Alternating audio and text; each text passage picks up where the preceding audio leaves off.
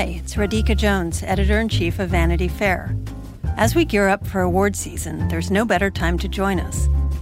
By becoming a Vanity Fair subscriber, you'll gain exclusive access to our in-depth coverage of film, television, and the best of Hollywood. And that's just the beginning. Vanity Fair takes you inside the worlds of entertainment, culture, politics, and scandal, bringing you iconic images, era-defining stories, and much more. Get 15% off a year of digital access to Vanity Fair by visiting vanityfair.com and using promo code POD15 at checkout.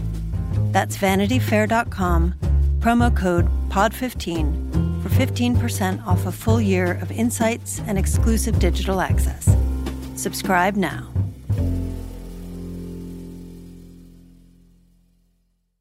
I know it when I see it. An it girl, that is. The it girl is one of fashion's most enduring, if elusive, figures. Everybody knows what it is, but no one can really define it. Here are two attempts. The it factor lives in the girl who doesn't know she's beautiful, who's utterly without self-consciousness or pretense. That's from the 1920s, from British writer Eleanor Glyn. Then there's the it girl with a street-smart style and down-low attitude. That's how novelist Jay McInerney famously described actor Chloe Sevigny, maybe the 90s' first real it girl. At the beginning of the 1990s, the supermodels were larger than life, still the faces of fashion. But as the decade moved on, a new set of cool girls slowly started drawing everyone's eyes off the runway and to the front row of the show. They were the socialites, the starlets. They were the girls who knew how to dress as well on the street as they did in the movies. They sold us glamour and Hollywood, and we bought it. By the end of the 90s, Hollywood's it girls were modelling high fashion for the masses on television, the movies, and under a new kind of spotlight, the red carpet. And a Vogue cover girl was as likely to be an it girl as a supermodel. They became the walking symbols of 90s fashion's most coveted ideals, for better and for worse. They were cool, pretty, famous, but most importantly, they were it. Welcome to In Vogue, the 1990s, a podcast about a pivotal time that ushered in a new era in fashion and in culture. Join us as we examine the defining moments of the decade that shape fashion as we know it today. We'll hear from fashion leaders, cultural icons, and Vogue's own editorial team. I'm Anna Winter. And I'm Hamish Bowles, Vogue's international editor-at-large and your host.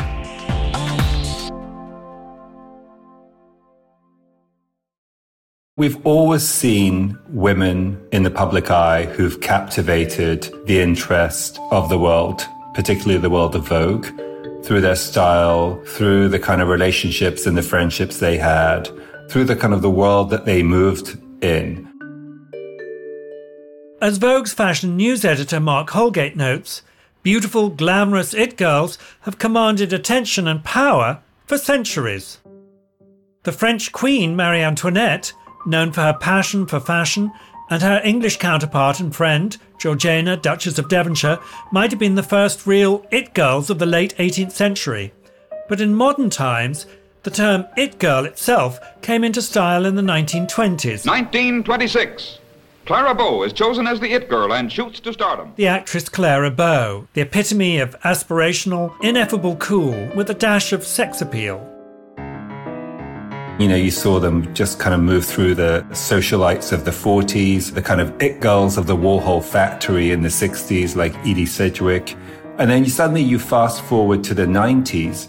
The it girls were really these Park Avenue princesses, I think. I think they were the sort of core of it at the beginning. Author Plum Sykes joined Vogue as a writer in the 1990s, chronicling the fast-changing social world. It was a combination of natural beauty, social status, and then a last name that was a brand, like a Lauder or, you know, the Boardmans or the Grease or whatever. That was the sort of ingredients for one kind of it girl. Glamorous socialites like Erin Lauder or Carolyn Bessette Kennedy were born or married into it, you might say. But then, in 1994, another kind of it hit. This kind of cooler downtown, lower Manhattan it girl, which was the sort of Chloe Sevigny, Kate Moss, but, that downtown it girl was also the counterpoint and just as cool. 19-year-old Chloe Sevigny had been featured in a Sonic Youth video, had modelled for Kim Gordon's clothing line X-Girl, and had just been cast in the Larry Clark film Kids. As the writer Jay McInerney chronicled in The New Yorker that year, Chloe knew the history of high fashion, but dressed mostly in vintage DIY looks. Every girl in New York City wanted to be her. But Chloe seemed to be above the attention, which made her even cooler. And soon, the downtown scene, in which Chloe played such a key role, became a hub where cool girls mixed high fashion and low, created their own lines, and served as inspiration to designers like Marc Jacobs and Anna Sui. I met Marc Jacobs and Anna Sui around that time. I don't remember. We were always talking about how did we actually meet, because it was kind of a blur. Sofia Coppola had always been interested in fashion. The daughter of iconic film director Francis Ford Coppola, Sofia snagged an internship at Chanel at 15. But it was in the lower Manhattan club and fashion scene that she became known for her clothes, her friends, and the youthful, artistic energy that radiated around them. I remember New York at that time, that Fashion Week and the MTV Awards and Halloween were all at the same time. So my friends and I would try to somehow get out to New York for that moment in October, because it was a mix of all this kind of exciting time around fashion in New York. And Michelle Hicks had a famous Halloween party that everyone would get dressed up for, and the models would get dressed up for, and it was really fun. And we have old videos of us doing our makeup and getting ready to go. So it was just something that was so different than normal life in California. And as the uptown fashion world and the downtown cool kid scenes began to merge, all eyes were on the most stylish young women from all over the city, dashing from party to runway show to party, living a life most people could only ever dream of. It's being the most popular, the most beautiful, the best clothes, and often they were very, very rich. They were the equivalent of the Instagram influencers of now. Plum Sykes again. They were like a cast of characters on a TV show. So if you imagine the set was New York, and the characters were the Aaron Lauders and the Carolyn Bessettes, and then there were the journalists around them and the magazines around them, which was the sort of theatre that they played out in. And as in any theatre, what the girls were wearing was incredibly important. Especially because, in addition to their cool and breezy attitudes, the It Girl style also exuded a sense of authenticity. As much as they had the clothes and the fashion themselves, they were able to access, samples and next season's shoe and next season's bag and whatever it is, and they could dress the part as much as be the part. I think the designers saw those girls as being as important as like a Hollywood celebrity, because in a way they had more intrinsic style. They hadn't been styled by someone. More and more, designers were learning the power that these It Girls wielded and the ways that they could drive business. Case in point, the It bag. There's a waiting list. I assumed. 5 years. For a bag? It's not a bag. It's a Birkin. It Girls have the It bags, and the It bags belong to the It Girls. And then the designers who were really savvy, going back, decades, made an It bag for an It Girl who they picked. I remember my first Gucci purse because I begged my grandmother for it. Actress Nia Long. I was like, Nana, please. And she could not believe how much it cost. And it was like the smallest Gucci purse available, but I had my Gucci purse. The image of an It Girl gliding through the city with her It bag was one that consumers latched onto. The aspirational, out-of-reach life of the most chic women alive became a little more accessible through a clutch or a pocketbook. And designers and brands took note. If you could get Kate Moss to carry your bag, because she was the ultimate It Girl. I mean, she was the icon. I interviewed her a few times actually for Vogue, and she had incredible style. You know, when she carried that Balenciaga bag, which was called, I think it was called the City bag. So when she carried that bag, which was kind of messy with zips and tassels, and it was kind of a little bit rock and roll, suddenly the Balenciaga bag became an it bag. It's that kind of alchemy of fashion when everything falls into place at the same time. You can sell a zippy, cool rock and roll bag to anyone of any size. So you could be selling your product far more widely if you could encapsulate it in a little bag that doesn't have any size. You don't have to be tall, you don't have to be modelly to wear it. Anyone can carry a City bag and look like Kate Moss. As the It Girls were showing women around the world how fashion could signal glamour, ease and cool in the real world, they were becoming celebrities in their own right. One way you can track their rise, look at the pages and the covers of Vogue.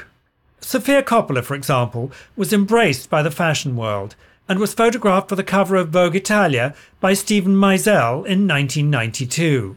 That meant a lot to me because it was right after The Godfather 3 had come out and I had been just totally ripped apart of having ruined that movie. And then for Steven to take these kind of elegant classic photos and be really embraced by the fashion world meant a lot to me after being totally rejected by, the movie world. And I felt like I had my people that I connected with. Increasingly, the fashion world was realizing that the fame and beauty of these young women were a boon to brands. Fame and beauty were always potent forces for fashion, but the It Girls were more than that. They were the embodiments of the lifestyle. Anna put Gwyneth Paltrow on the August 1996 cover, and suddenly the supermodels, as they'd come to be known, were eclipsed. A new generation of talented performers, Gwyneth Paltrow, Julia Roberts, Winona Ryder, Claire Danes, Nicole Kidman, Michelle Pfeiffer, Kim Basinger, Renee Zellweger, Sharon Stone among them, were embracing fashion, an association that previous generations of actors had been conditioned to think would somehow demean their talent and achievements. And the magazine industry, as well as the big brands and designers, realised the extraordinary traction that these globally recognised faces could bring to their publications, products and work. It brought the worlds of Hollywood and high fashion together, and it sold magazines.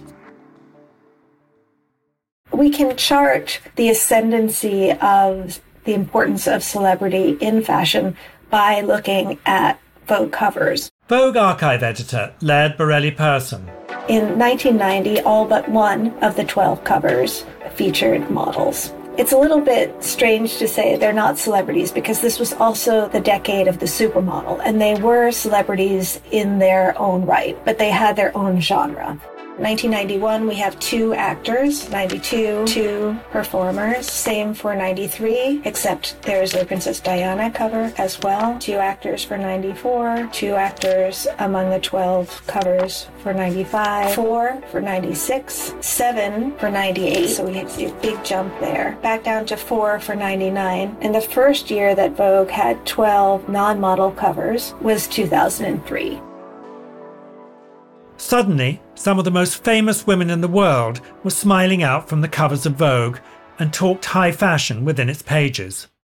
Elizabeth Hurley's first US Vogue cover in 1998 meant her first bikini shoot. I'd actually never been photographed in swimwear before, and I was like, oh, crikey. I was hoping I'd be in a glamorous ball gown or something, and they said bikinis on the beach. And I was like, well, I'm not going to turn it down because it's Vogue, but oh my God, bikinis. The celebrity could transfix audiences in a moving picture or in a still shot. But as Vogue's sustainability editor Tony Goodman notes, the most important thing was that celebrity would sell. All of a sudden, the celebrity was wanted on the cover more than the model. Because when you saw a newsstand and you saw a model, the fashion flock would pick up that magazine. When you had a celebrity on there that was promoting a film, like Star Wars or something, then you had a whole other audience that wanted to see what was going on inside that magazine. So you doubled your money right away. The rise of the celebrity it girl meant that fashion and Hollywood were becoming more closely aligned than ever. As they merged together, the fashion world helped change what it meant to be a celebrity, and in turn, the celebrities changed fashion. More after the break. As movie stars were snagging magazine covers, the fashion worn by the it girls of 90s films and television became just as iconic. Angela Bassett stunned as Tina Turner in What's Love Got to Do With It, wearing one of Tina's original pieces. She brought me some of her own items, and she went into her storage unit and offered me during a Disco Inferno one of her costumes. It was this red sort of one piece with fringe, Disco Inferno. Andie MacDowell was shifting her career from modelling to acting, and her look in Groundhog Day was a deliberate step back from that model-esque glamour in service of the story. I just think of that vest. I wore that vest. That pink vest. And I loved my clothes on that because they were so sweet. We had hand-knitted sweaters that were just super country, but that was the spirit of the movie. On television, characters like Melissa Joan Hart's Clarissa Explains It All were subtly encouraging young girls to take their own fashion risks. The costumes that Clarissa wore really spoke to them. I had a lot of parents yell at me about, my kid ripped her jeans. Thanks a lot. I spent a lot of money on those. The 90s gave the younger girls Tia and Tamara Mowry, who exploded onto the scene in 1994 with their bright colours and eccentric style, their own forum. She was very vibrant, very energetic, loud, funny, fun to be with. So her colors in her clothes had to reflect that. She was a trendsetter. Then there were shows that had the it girl persona to go with their character's it girl style. Take Jenny Garth's character, Kelly Taylor.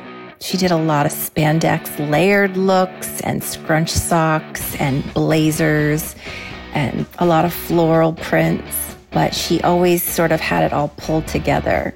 There were the Banks sisters of Fresh Prince of Bel-Air, played by Karen Parsons and Tatiana Ali. She's like that kind of girl, everything's all matchy. Yeah, but looking back at it, that was actually what was kind of fun about Hillary. It was like of the moment, like, Madonna was doing that and Janet and Selena, and it was just like, as a kid, I was just like, yeah, I get to be like them. Claire Danes brought grunge to the suburbs in My So-Called Life. I would never dye my hair red. It's not red. It's crimson glow. It was flannel, everything, which obviously came from Seattle originally, but yes, caught like wildfire, so to speak. And of course, there was Cher, the character immortalized by Alicia Silverstone in Clueless, who introduced young women to some of 90s fashion's most iconic signature styles. What the hell is that? A dress. Says who? Calvin Klein. And while the younger it girls were getting a generation of teenagers into fashion clothes, a more grown-up group of high-fashion TV it girls were translating their tastes for mainstream comedy. The original fashion sitcom queen of the 90s, Fran Drescher, and her stylist, Brenda Cooper. We would do like 3-hour wardrobe sessions. Brenda has this whole thing with starting with a silhouette. It was exciting, it was fun, it was pushing the envelope. And Grace Adler's blend of fashion and comedy. Grace, sweetie, what's that? Brought to life by Deborah Messing on Will and Grace. It's a hat, Karen. I didn't have time to dry my hair.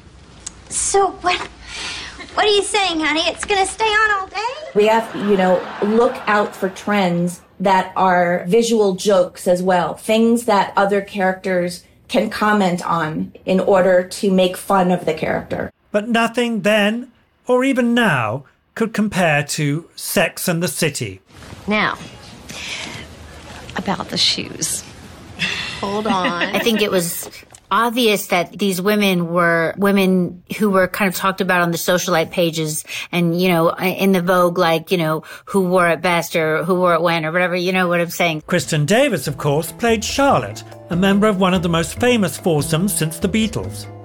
Along with lead actress Sarah Jessica Parker and her co-stars Kim Cattrall and Cynthia Nixon, as well as, crucially, stylist Patricia Field, Kristen took fashion on television to levels no one had even imagined before. Later that week, I had a religious experience at Manolo Blahnik. I think the show also promoted the idea of it items and the covetableness and the fantasy life of, someone that could have a walk-in closet as big as most people's apartment and fill it with Manolos. Sex and the City and Sarah Jessica Parker's role of Carrie was quite It Girl-esque in a way. Mark Holgate, Vogue's fashion news director. It was a somewhat kind of charmed, holly-go-lightly life of fabulous clothes and parties and boyfriends and sex talk and art world openings all rolled into one. Sarah Jessica, by the way, who's a really good friend of mine, but she was part of everything. She was chose the wallpaper for every set. She was in every pie of that show. Kristen Johnson was in just one episode of Sex and the City, but it was one of the series' most iconic. Her character, Lexi, loudly declares New York City to be over, then promptly falls out of a window. God, I'm so bored I could die. And she came to my fitting and, it was no, not that dress, that dress. Of course, the dress I wanted to wear, which was a little more forgiving, they didn't want. So I put on that purple skin tight thing and she was like, that's it. And I was like, oh. So Sarah had these lofty ideas and creative ideas and just in terms of even the hair and makeup people that we hired, she was always thinking out of the box because her fear was that we would look like every other TV show and that would be wrong for these women. So she's really the driving force between making that leap from a regular TV show to what we then became. And part of that was her bringing on Pat once we got picked up to series. And it was not an easily accessible, but a more accessible way into participating with the fantasies and the stories the brands were telling. While audiences around the world were absorbing New York It Girl fantasy, in Hollywood, the world could see what those It Girls really wore for their actual fantastic lives on the red carpet. Is this Armani? What, you always choose Red Armani? carpets, just like the cultural figure of the It Girl, weren't new. But at the beginning of the 1990s, they also weren't important. There were no paparazzi, no red carpet interviews, no TMZ. And for most events, celebrities simply wore what they wanted to wear. You would go to Nordstrom, get a dress, and do your own hair and makeup and show up to the thing. And I guess over the course of the 90s, late 90s, aughts, it started to become its own medium and its own industry. Joan and Melissa happened. Yeah, that's what happened. Look at this. I work for you, Joan. Joan and Melissa became known for their humour, their big personalities, and most importantly, a very specific question. Who are you wearing? This is Ashley. You want to see all the best designers on all the most beautiful women in one place, you watch the red carpets.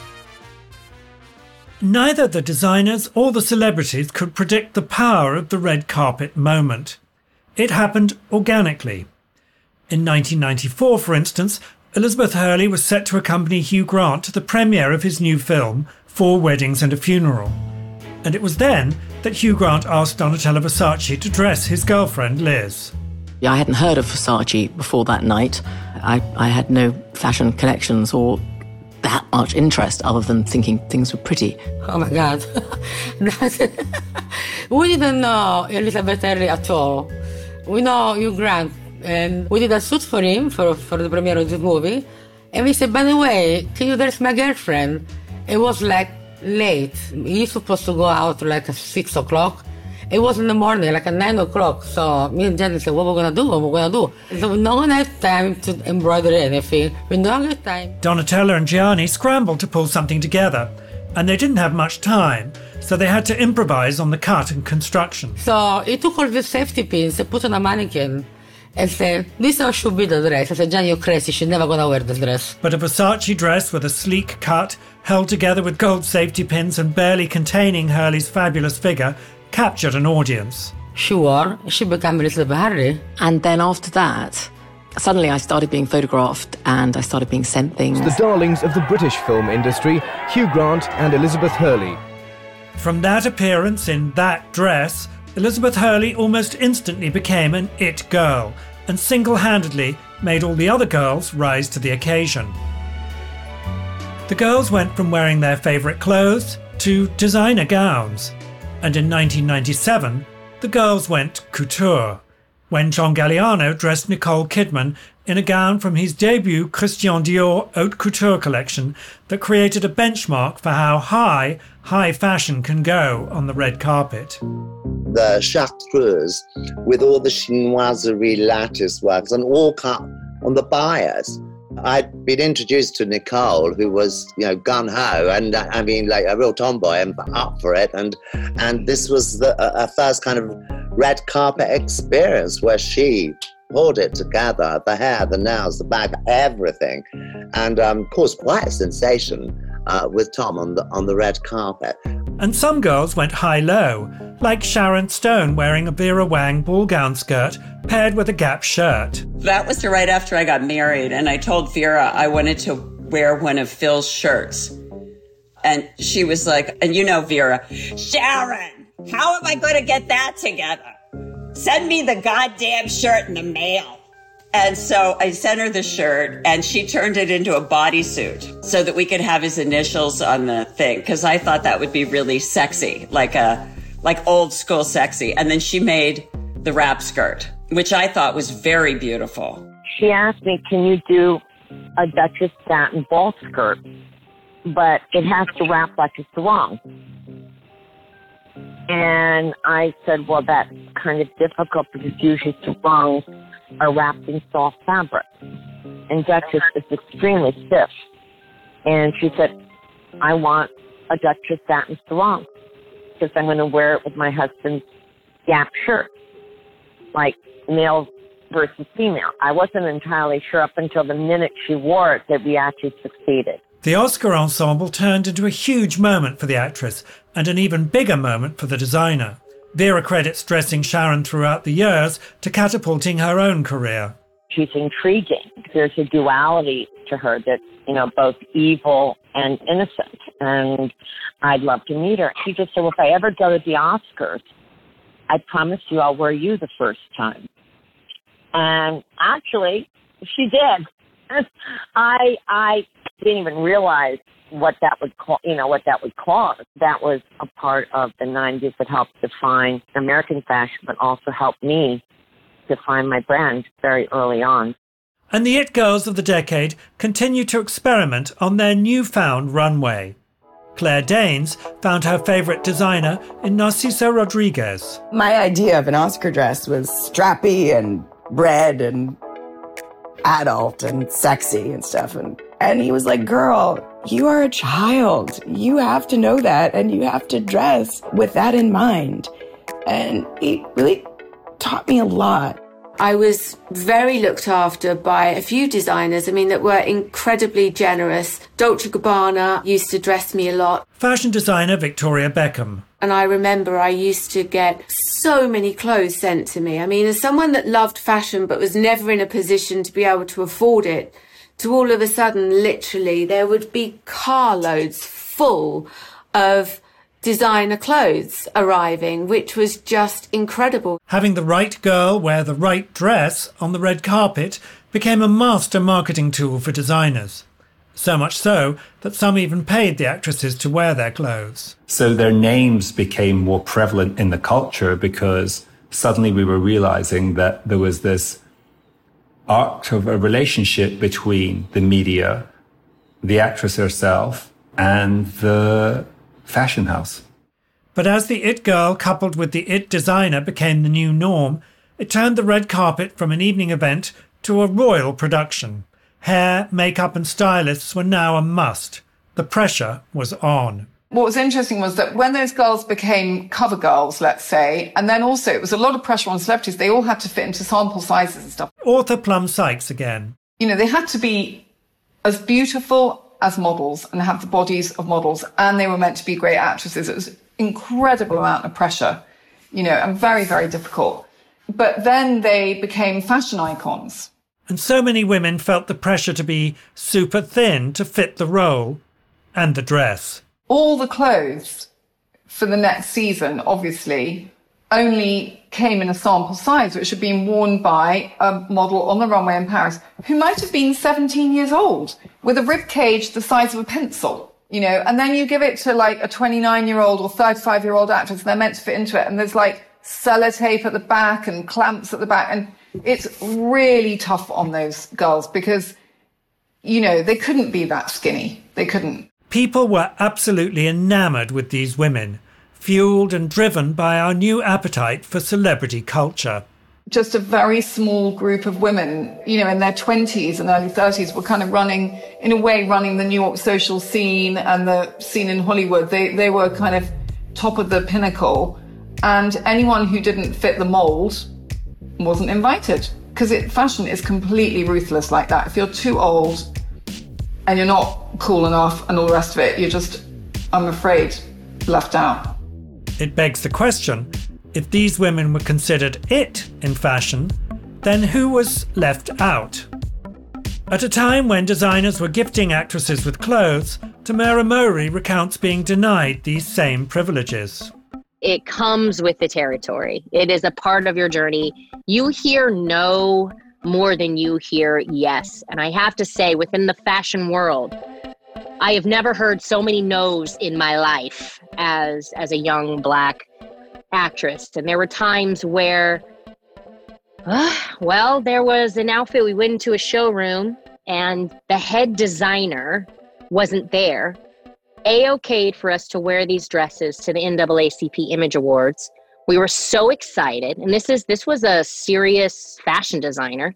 Everyone was wearing him at this point.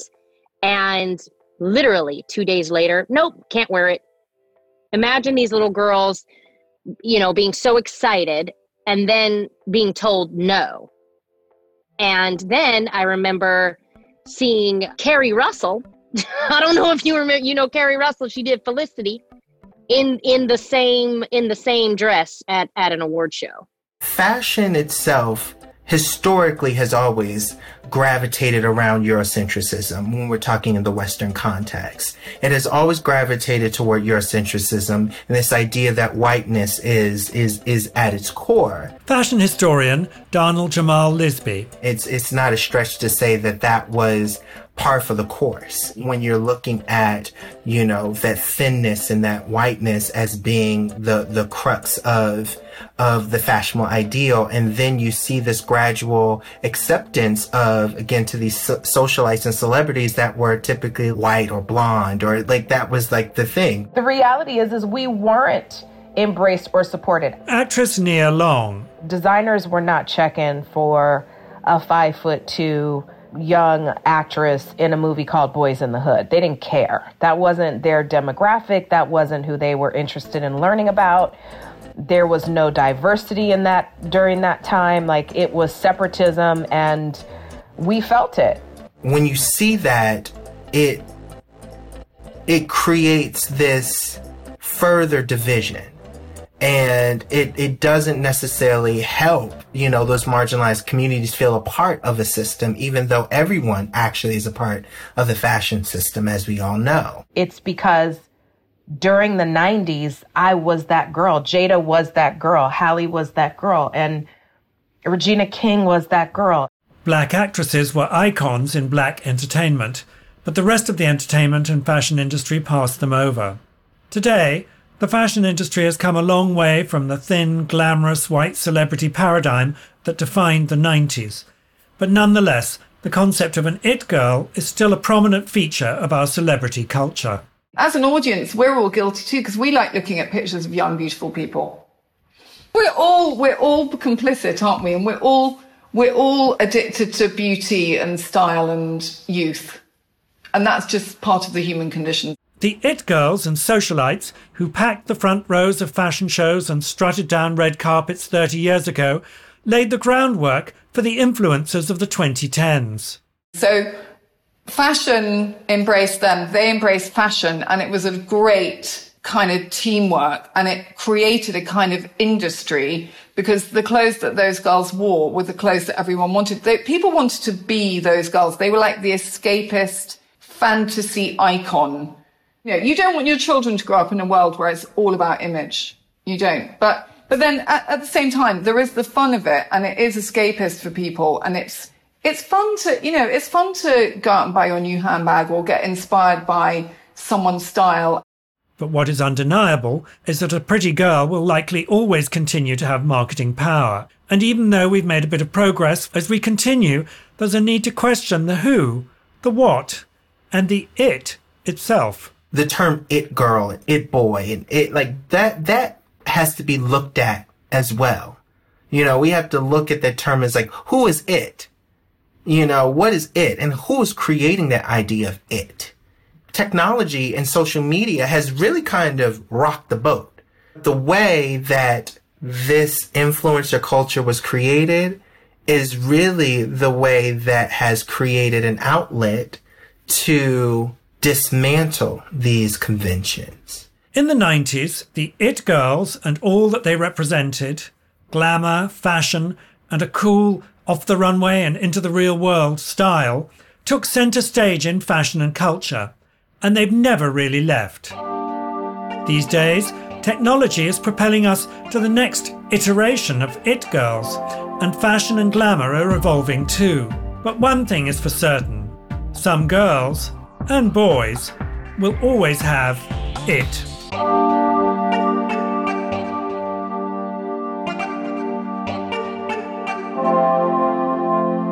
In Vogue, the 1990s, is presented by Anna Wintour and produced by Jasmine Aguilera, Julia Doyle, Kinsey Clark, Taka Zen, and Megan Lubin. Edited by Maura Walsh.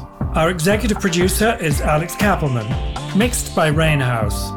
In Vogue's editorial team is Laird Borelli-Person, Mark Holgate, Nicole Phelps, and myself. Special thanks to creative editorial director Mark Guiducci, Digital Director Annalisa Yabsley, and Vice President of Audio Julie Shen. Please do subscribe to the podcast. It helps new listeners find the show. You can find additional information, incredible imagery, and episode references in the show notes or at vogue.com/podcast. I'm your host, Hamish Bowles. Until next week, in Vogue.